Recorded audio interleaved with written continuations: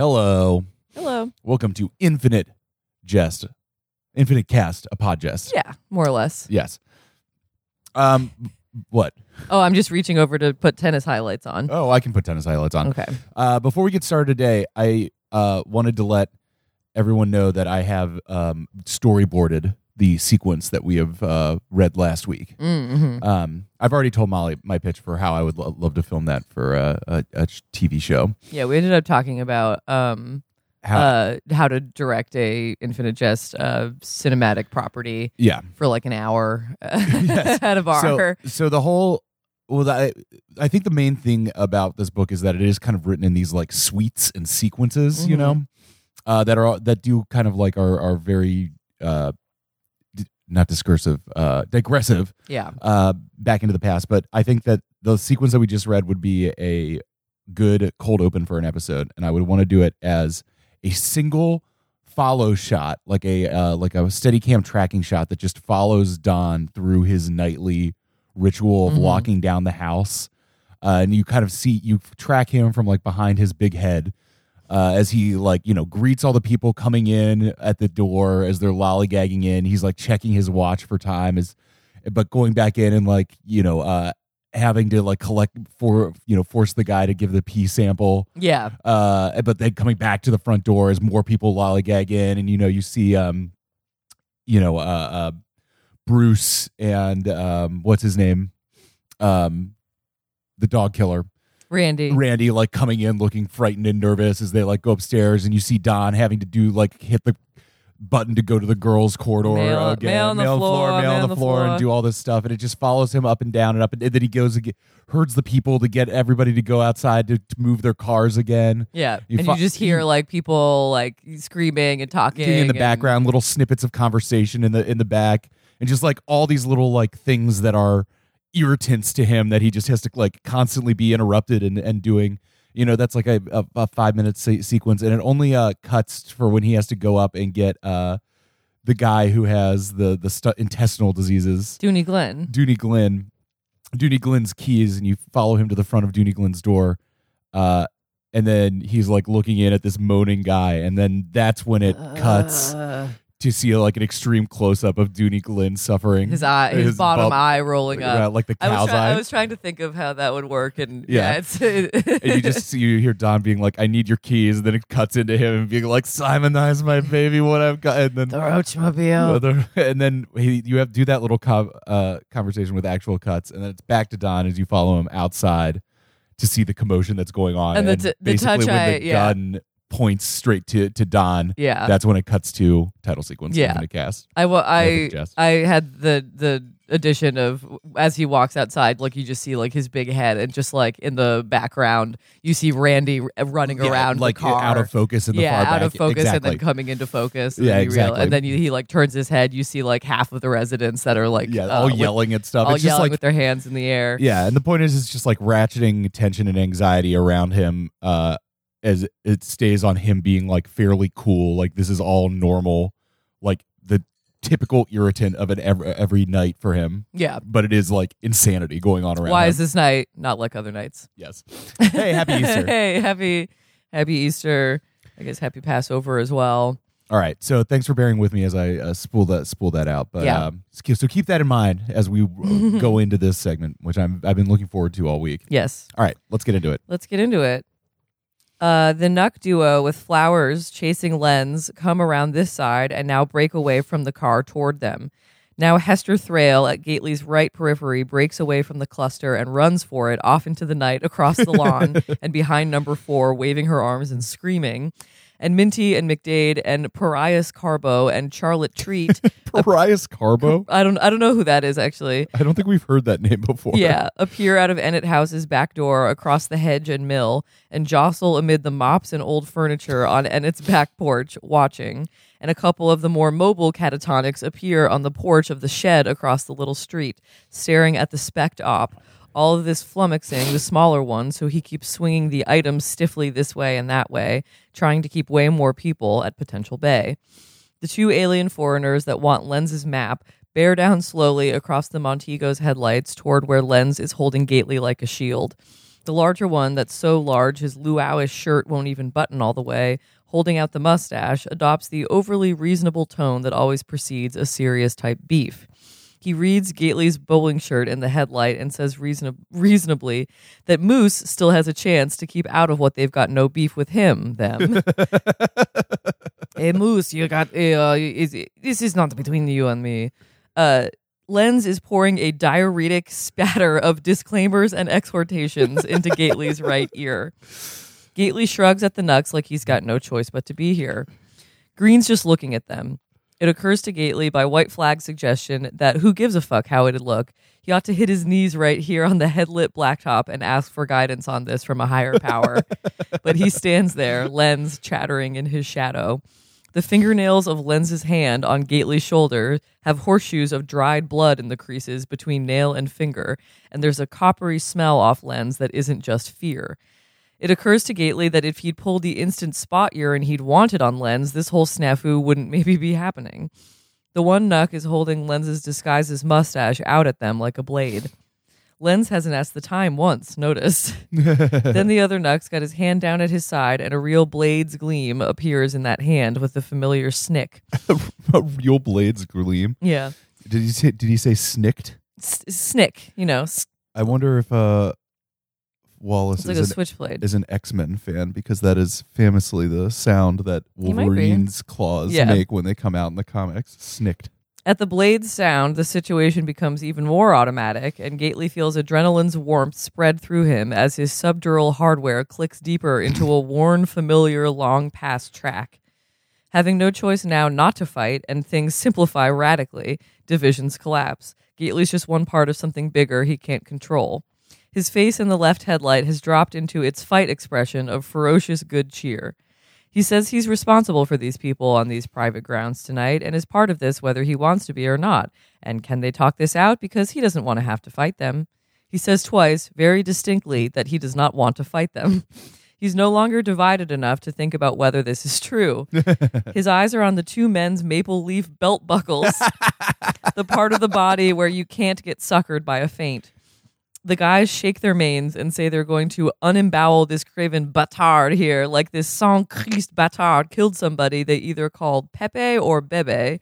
And if Moose has any self-interest, he'll backpedal away from there's no way it is his duty to get frapped or fropped for this sick, gutless USA bâtard in his womanly wig.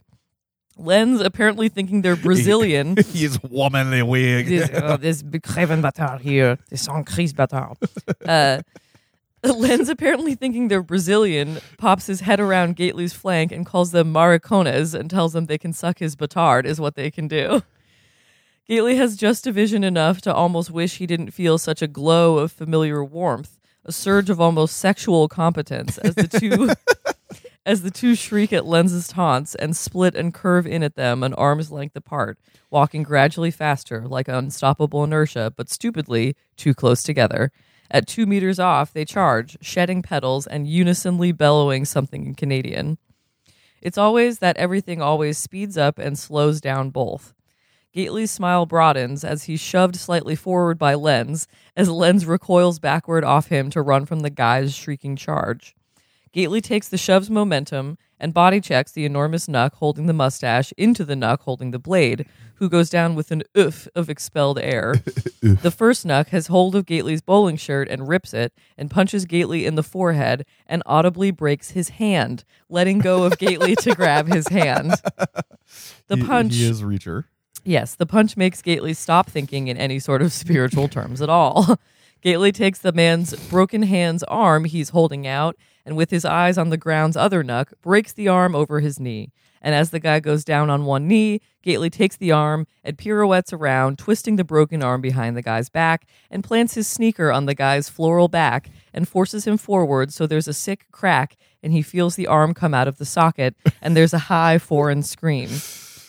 The Nuck with the blade who was down slashes Gately's calf through his jeans as the guy rolls gracefully left and starts to rise up on one knee, knife out front, a guy that knows his knives and can't be closed with one while he's got the blade up.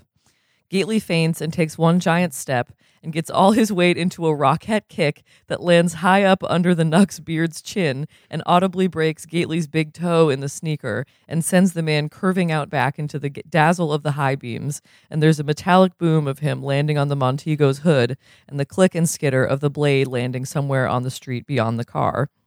Gately on one foot, holding his toe, and his slashed calf feels hot. His smile is broad but impersonal. It's impossible outside choreographed entertainment to fight two guys together at once. They'll kill you. The trick to fighting two is to make sure and put one down for long enough that he's out of the picture, long enough to put the other guy down. And this first larger one with the extreme arm trouble is clutching himself as he rolls, trying to rise, still perversely holding the white mustache. You can tell this is a real beef because nobody's saying anything, and the sounds from everybody else have receded to the sounds Stan's crowds make, and Gately hops over and uses the good foot to kick the Nuck twice in the side of the big head, and then without a thought in his head, moves down the guy and lines it up and drops to one knee with all his weight on the guy's groin, resulting in an indescribable sound from the guy and a shout from JVD overhead and a flat crack from the lawn, and Gately's punched so hard in the shoulder, he's spun around on one knee and almost goes over backwards, and the shoulder goes hotly numb, which tells Gately he's gotten shot instead of punched in the shoulder. He never got shot before. Shot in sobriety in bold headline caps goes across his mind's eye like a slow train as he sees not fair. As he sees the third Nuck with his cap pushed back and Nuck face contorted with cordite in his good stance, with elbow back up drawing a second bead on Don's big head from number 4's lawn, with the boar's lightless eye and a little pubic curl of smoke coming from the vented muzzle. And Gately can't move and forgets to pray. And then the boar zagging up and away as it blooms orange, as good old Bruce Green's got the Nuck from behind in a half Nelson, with his hand in the necklace of flowers, and with the other hand is forcing the cocked elbow down and the item skyward away from Gately's head, as it blooms with that flat crack of a vented muzzle. The first thing somebody's who's shot wants to do is throw up, which, by the way, the larger Nuck with the breeze-blocked crotch under Gately's doing all over his beard and flower necklace, and Gately's leg's thigh, as Gately weaves on one knee on the guy's groin still. The lady yells for help. Now a meaty thwack as Nell Gunther on the lawn leaps several twirling meters and kicks the Nuck Green's half-Nelsoning in the face with her paratrooper boot's heel. And the guy's hat flies off, and his head snaps back and hits Green's face, and there's the pop of Green's nose breaking, but he doesn't let go. And the guy's slumped forward in the Parkinsonian half bow of a guy in a quality half Nelson, with the guy's item hand's arm still up in the air with Green's arm like they're dancing. And good old Green doesn't even let go to hold his spurting nose. And now that the Nuck's restrained, notice, here comes Lenz, barreling in, howling from the hedge's shadows, and leaping as he tackles the Nuck and Green both. And there are a royal of clothes and legs on the lawn, the item not in sight. Karen Erdedy still has his hands up. Gately, still kneeling, shot on the Nuck's sickeningly softened groin. Gately hears the second Nuck trying to slide himself off the hood of the Montego and hops and wobbles over. Joelle VD keeps yelling something monosyllabic from what can't be her window. Don goes to the Montego's front bumper and punches the large man carefully in the kidneys with his good arm and takes him by the thick foreign hair and slides him back up the hood and begins banging his head off the Montego's windshield. He remembers how he'd stay in luxury furnished North Shore apartments with G. Fackelman and T. Kite, and they'd gradually strip the place and sell the appointments off until they were sleeping in a totally bare apartment. Green has risen, bloody-faced, and Lenz is on the lawn with his heaving topcoat covering him and the third Nuck, and Clynette H. and Yolanda W. are now up and not at bay and circling them and getting solid high-heel kicks into the Nuck's and sometimes hopefully Lenz's ribs, reciting "motherfucker" and landing a kick each time they get to "fuh." Gately, canted way over to the side, methodically beats his Nuck's shaggy head against the windshield so hard that spidered stars are appearing in the shatterproof glass until something in the head gives with a sort of liquid crunch. This is also like Brad Pitt fighting the Manson family. This is exactly like that. Yeah. Sorry, just kind of zen-like bashing that chick's face just into knowing the telephone. exactly what to do. Petals from the guy's necklace are all over the hood and Gately's torn shirt. Joelle VD, in her terry robe and gauze veil and still clutching a toothbrush, has climbed out onto the little balcony outside the 5-women's window and into a skinny ailanthus beside it, and is coming down, showing about 2 meters of spectacularly undeformed thigh, shouting Gately's name by the first name, which he likes. So I guess she's screaming, Dawn. Yes. Gately leaves the largest Nuck prone on the idling hood, his head resting in a shatter-frosted, head-shaped recession in the windshield. Mm-hmm. It occurs to Ken Erdedy, looking up into the oak past his upraised hand, that this deformed veiled girl likes Don Gately in an extracurricular way, it would seem. Gately, toe and shoulder or no, has looked strictly all business this whole time. He's projected a sort of white-collar attitude of cheery competence and sang-froid. Did I pronounce that right? That's Schadenfreude? sang-froid, like cold blood. Okay. I don't know if I know that term. Sang-froid? Sang-froid? Whatever. Erdedy's found he rather likes standing there with his hands up in a gesture of non-combatant status while the Afro-American girls curse and kick, and Lenz continues to roll around with the unconscious man hitting him and going, there. And Gately moves backward between the second fellow in the windshield and the first fellow he'd originally disarmed. His smile now is empty. Disarmed. Yes. His smile now is empty as a pumpkin's grin. Chandler Foss is trying... Smile is empty as a pumpkin's grin. There are a lot of, obviously, but a lot of good turns of phrases in here. Yeah. Chandler Foss is trying on the third fellow's plaid hunting cap. There's a sound in number 4 of somebody trying to force a warped window. An Empire WDV is launched with a kind of spronging thud and whistles overhead, climbing, its warning light wrap of like Xmas lights winking red and green as Don Gately starts to come over in the direction of the lawn, and the fellow who appears to have winged him and then veers drunkenly and changed direction, and in 3 one-foot hops is over to the vomit-covered first Nuck, the one who'd called Gately Moose and punched him in the forehead.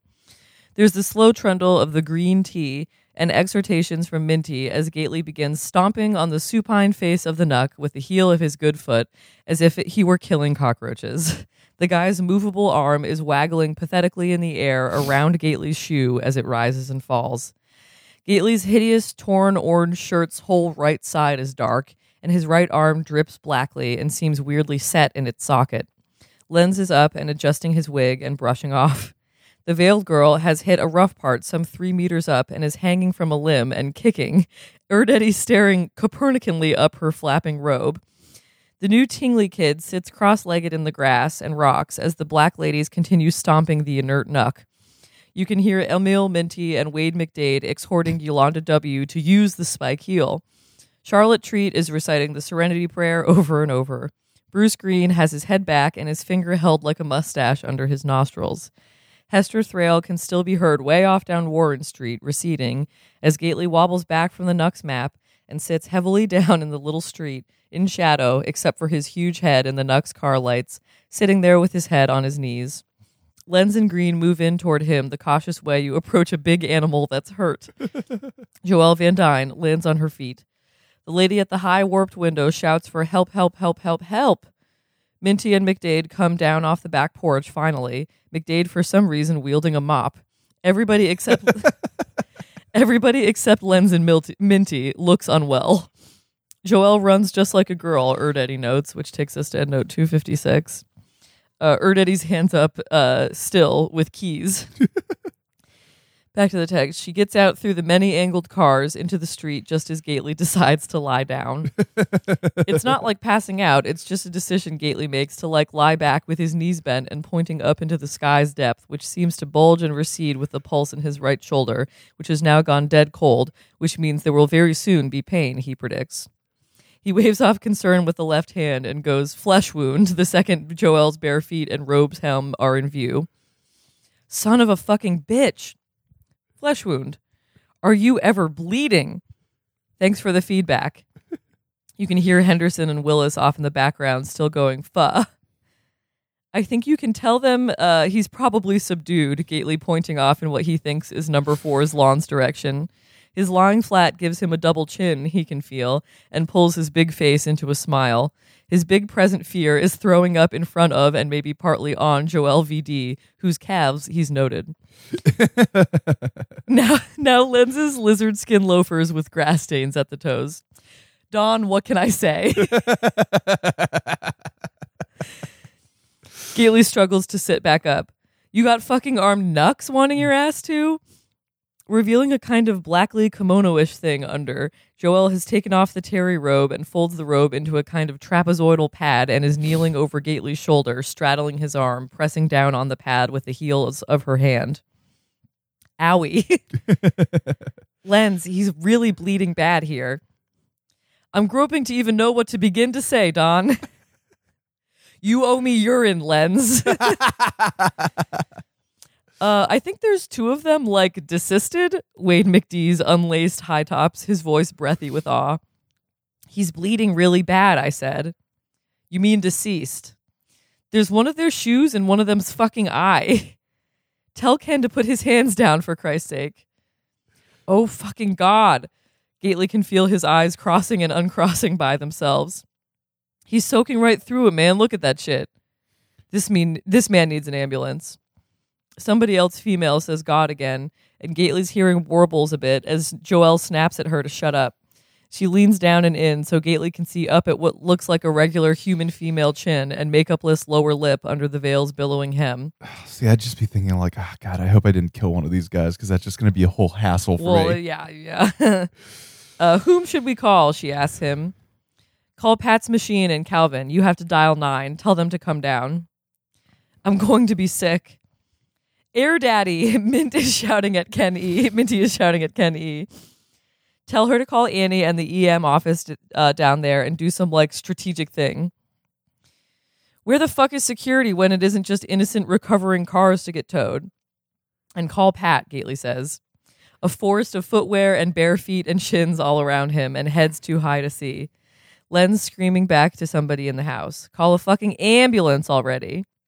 Regulate the voice, man. Fucking call about 5 ambulances is more like it. Motherfucker. Shh. I just never saw anything like that. Nuh-uh, Gately gasped, trying to rise and deciding he just likes it better lying down. Don't call one for me. This is the straight and narrow? Baido's is fide. He doesn't want one. Yes, that's green. Baido's is fide. He doesn't want one, he said. Greens and Minty's boots, Treats purple plastic shower thongs. Somebody has on Clearasil he can smell. Seen some righteous ass kickings in my past, brother, but so I think Lens is just trying to compliment Dawn on like a job well done for kicking their asses. Somebody male screams back off to the right. Just don't try and walk me around, Gately grins up. Do you remember his story where his friend got shot in the bar and they were all so drunk that they were just walking him around because they thought that he would like get walk better. It off, yeah. Just don't try to walk me around. Dipshit. He can't go in no ER with a gunshot, Minty says to Lens, whose shoes keep moving to get himself north of everybody. Somebody turn off the car, will you? I wouldn't touch nothing. Gately focuses at where the Joelle girl's eyes would be. Her thighs are forked way wide to straddle his arm, which is numb and doesn't feel like his. She's bearing down on him. She smells strange but good. She's got all her weight on her bathrobe's pad. She weighs roughly nothing. The first threads of pain are starting to radiate out of the shoulder and down the side and into the neck. Gately hasn't looked down at the shoulder on purpose, and he tries to wedge his left hand's finger under the shoulder to see if anything went through. The night's so clear, the stars shine right through people's heads. Green. I'm not touching nothing. Nothing, don't worry. Look at his head. Her kimono shoulders are humped and glassy black in the Montego's light. Gately's brain keeps wanting to go away inside himself. When you start to feel deeply cold, that's shock and blood loss. Gately sort of wills himself to stay right here, looks over past Joelle's hand at Lens's fine shoes. Lens, you and Green, get me inside. Green!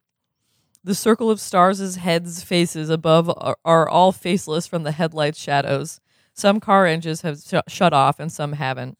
One of the cars has a twittering fan belt. Somebody's suggesting to call the genuine finest, Erdeddy, which everybody greets with scorn at his naivete. Gately's figuring staff from the shed or number 4 has called them or has at least dialed down to security. By the time he was 10, only his pinky finger would fit in the dialer's holes of his mother's old princess phone. He exerts will to uncross his eyes and stay right here. He, in the worst way, does not want to be lying here with a gunshot in shock trying to deal with the finest. I think one of these guys is like expired. No shit, Shylock. Shylock. Nobody call. Gately yells it up and out. Here's if you dial 911 and say somebody has been shot and I need an ambulance, would they automatically send a cop Absolutely. as well? Yeah. And I mean, can you specify somebody's been shot? No cops, just ambulance. Yeah. This is a medical issue. Yeah, I think anytime you call and say no cops, they will absolutely send a cop. No, it's not a legal problem, just a medical issue. Don't need the police, just EMS. It is. Send the LA ants. And send the LA ants. I don't know what like laws. This is where my street knowledge is rather limited with my life experience. Yeah. But I don't know what the general policy is. Like for example, at a music festival, if you were like overdosing on a drug, they're not going to arrest you for drug possession. They're just gonna care for you. But like if you get shot, does that automatically mean you are? Is it a crime to get shot? Is it a crime to get shot? That's what I'm wondering. It should not be. It shouldn't be. Yes. It's not your fault. That is it. Look, when they report, when you see like when cops shoot somebody and like it's in that passive language, that's like a bullet in a cop related situation. A bullet has passed through a civilian. Cop related situation. You should, if they get civilian to do that, stands in way of cop's gun. Yeah, exactly. If they get to do that when reporting on cops shooting people, you should be able to call 911 and say in a non-crime situation, a bullet has entered my body and I would like an ambulance. I need an ambulance. He's afraid he's going to vomit when they stand him up. Nobody call nobody till you get me in. He can smell Green's leather jacket overhead, bits of grass and whatnot drifting down onto him from where Lenz is still brushing off his clothes, and coins of blood on the street from Green's nose. Joelle tells Lenz if he doesn't cut something out, she's going to hand him his ass. See, I'm enjoying this thing, but the tension of it is a little undercut because I know that Don lives long enough to dig up Jo and Cadenza's head with Hal. That's the thing is like there's drama, but then also it's like, well, yes. what happens? Gately's whole right side has gone deadly cold. To Joelle, he says, "I'm supervised. I'll go to jail, sure." You got fucking eyewitnesses out the ass behind you, Don man. Either McDade or Glenn says. But it can't be Glenn. For some reason, he tries to bring up something inside him. And it seems like Charlotte T's voice saying Ewell's trying to get into Pat's office to call, but Gately locked Pat's door. Oh.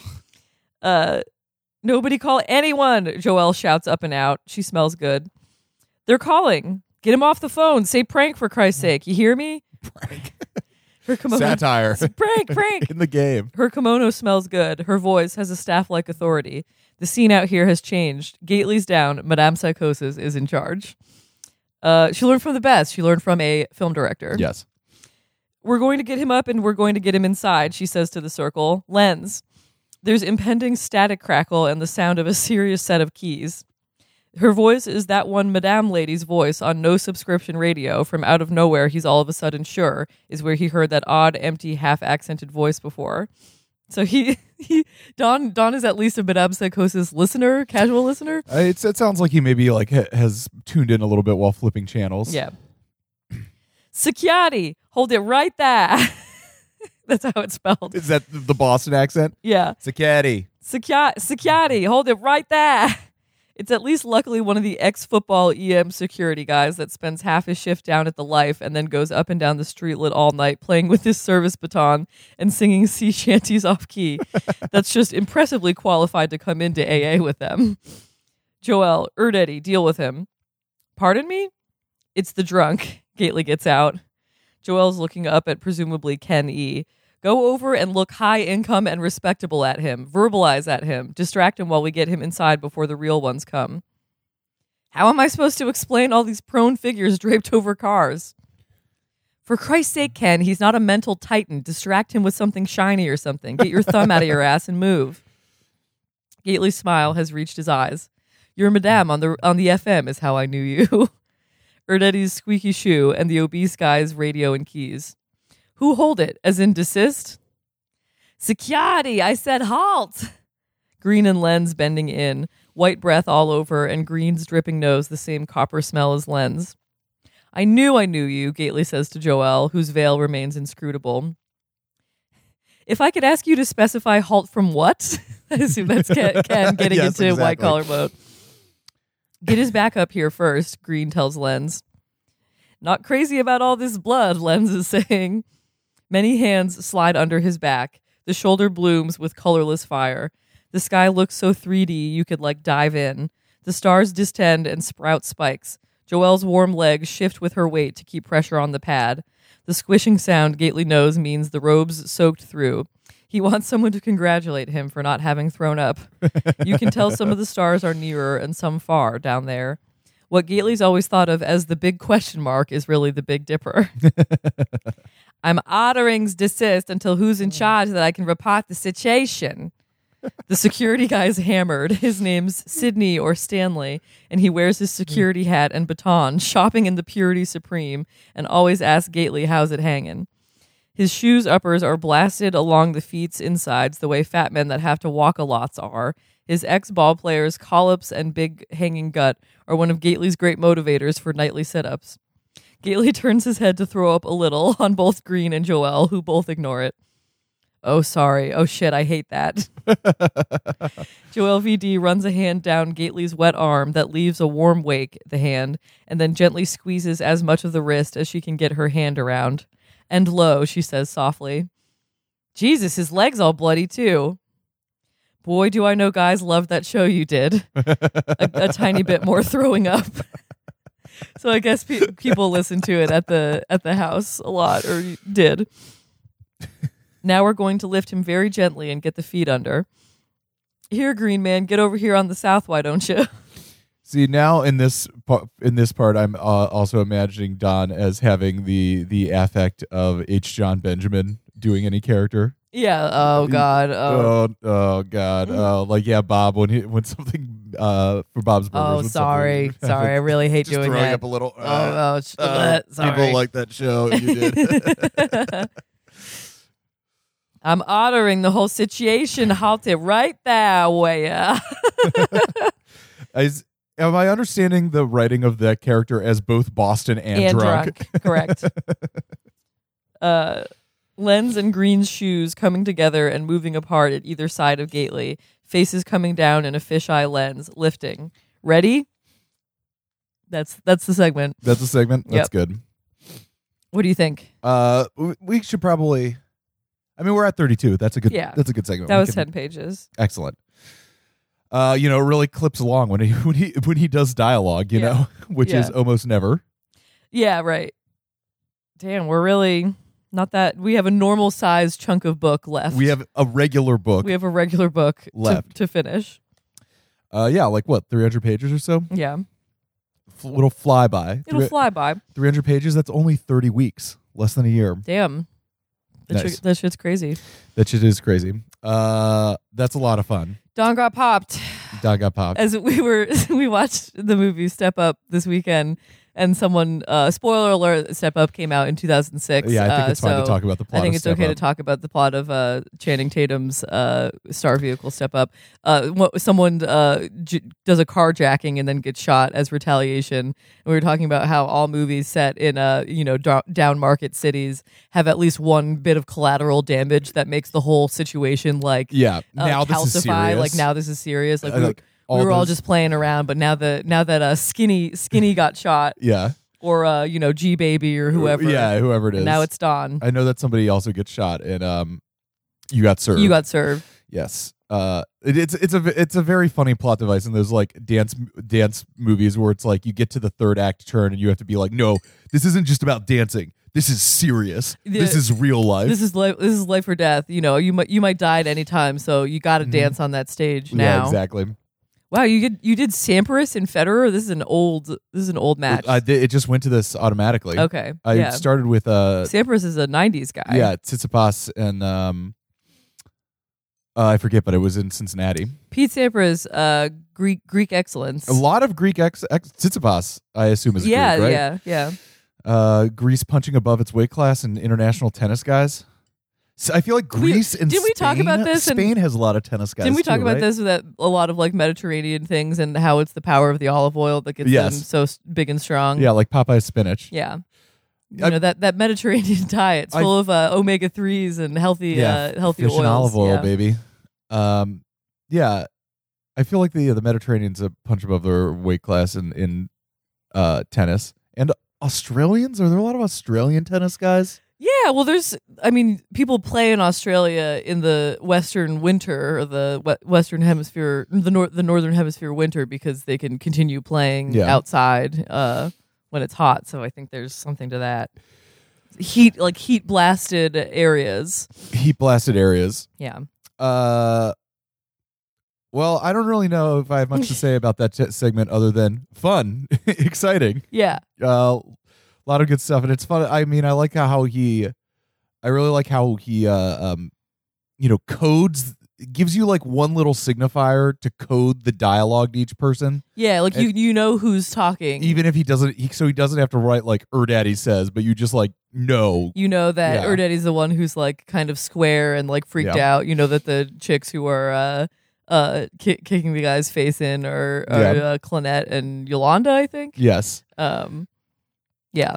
It's a real, it starts with just Dawn fighting alone, and then everyone pitches in, a real sign of solidarity. Yeah. And I think the thing that maybe impresses the unwritten thing about this segment is that no one has ever seen Dawn do violence. Yes. Because everyone has met Dawn, except for one he's guy like- who I think was in jail with him briefly. Yes. Everyone has met Dawn in a sober context, Yeah. and this is like watching a guy be like a superhero Yes. of violence. Mhm. Like Dawn is A very gentle good at giant. violence. Yeah. Mhm. Dawn is the one who's hassling you to wash your dishes after you made Rice Krispie treats, He's and then he making the literally bad just meatloaf. slammed a guy into a windshield until he died. Yes. I think all three Nucks are Deceased. desisted. Desisted. Yeah. I Probably mean, shouldn't say Nuck. All three Canadians. are Nuck is a Canadians- slur, yeah. Is it are I don't think Canadians anyone- actually offended by that? I don't. Please write in if you if you. I don't want to do anti-Canadian racism. Racism, yeah. Yeah, I mean, that's the thing.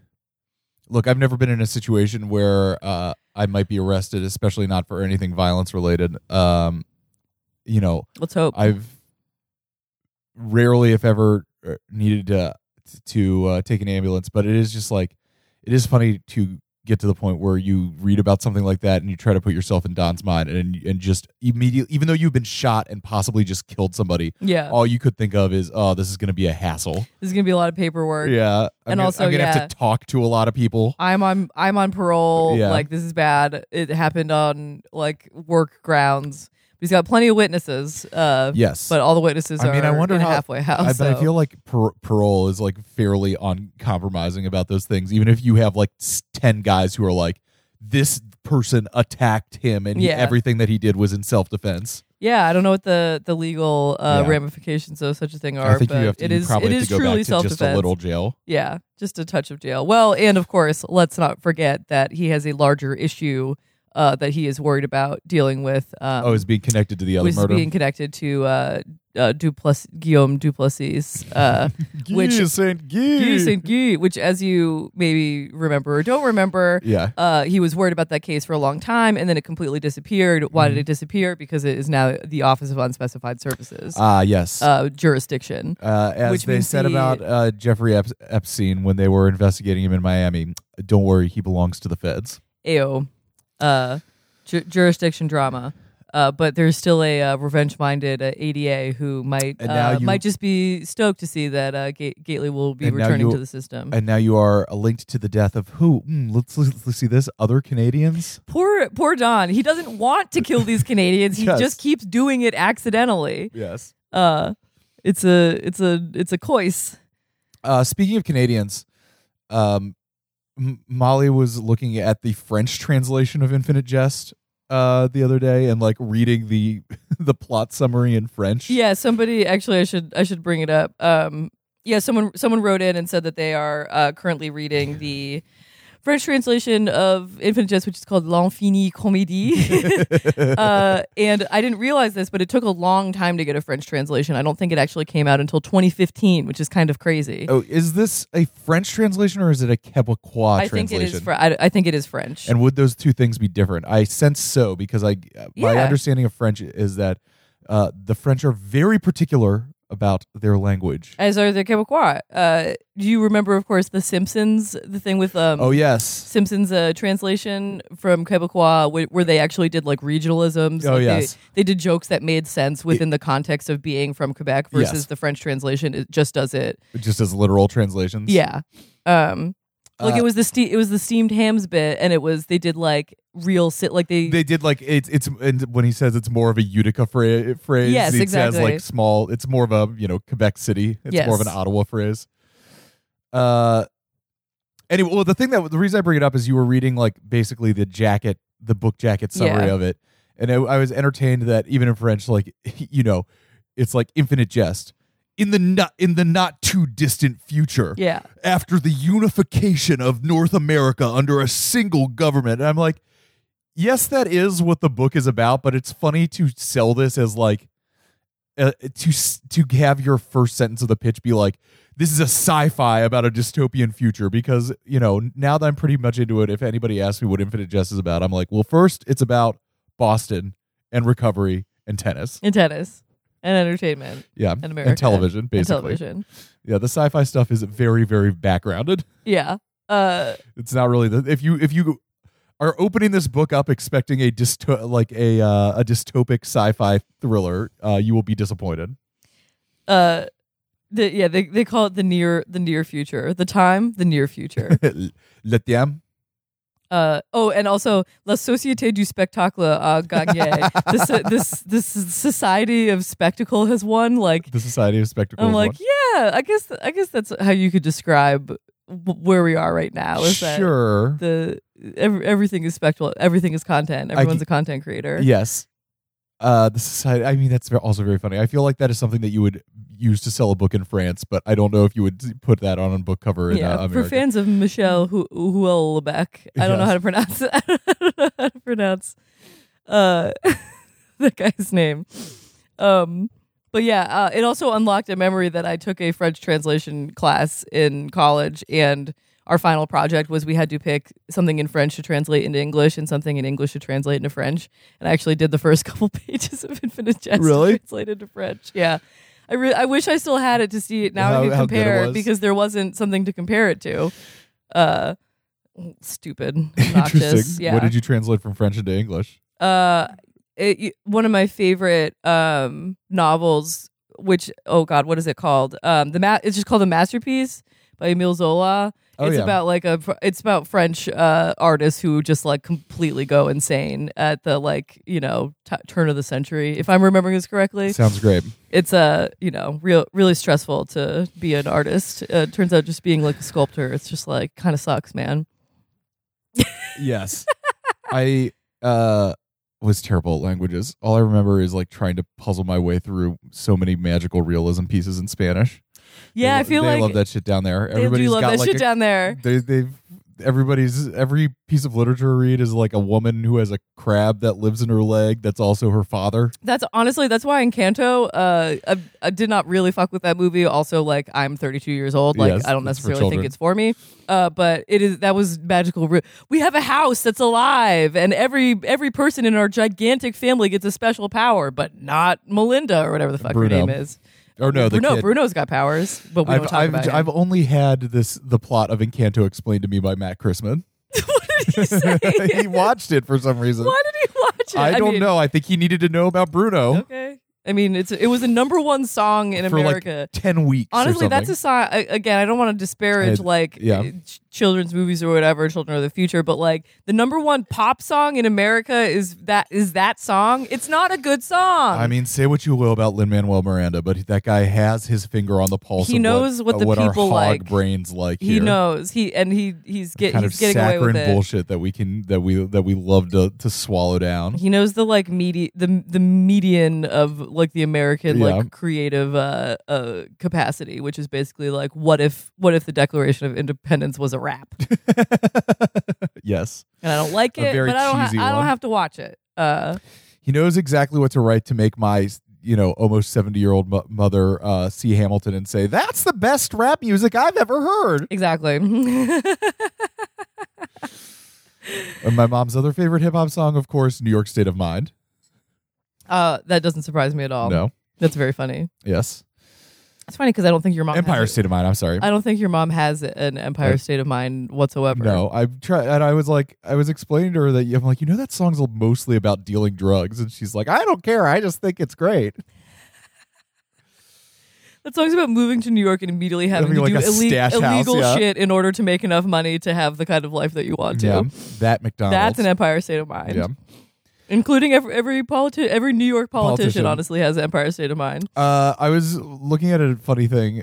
I think this is far off topic, but about the duration of lieutenant governors in New York State, and New York in the last 40 years has had one lieutenant governor fill their entire term unchanged, because almost every single one either gets arrested or the governor gets arrested and the lieutenant governor pops up to governor. Yeah. So in 40 years, one lieutenant governor has served their entire term as lieutenant governor. That's so unbelievably embarrassing. It's but so funny. Extremely New York. Yeah. Yeah. Anything else you want to say about this? This section was a lot of fun. I enjoyed the tension as I described at the beginning. I can see very clearly how you would shoot this segment as a Yeah, he even did the lighting. Yeah, exactly. Like Dom was on the ground with only his head lit by the headlights. Like, come on. I've noticed in this book that whenever he talks about stars, something traumatic is happening.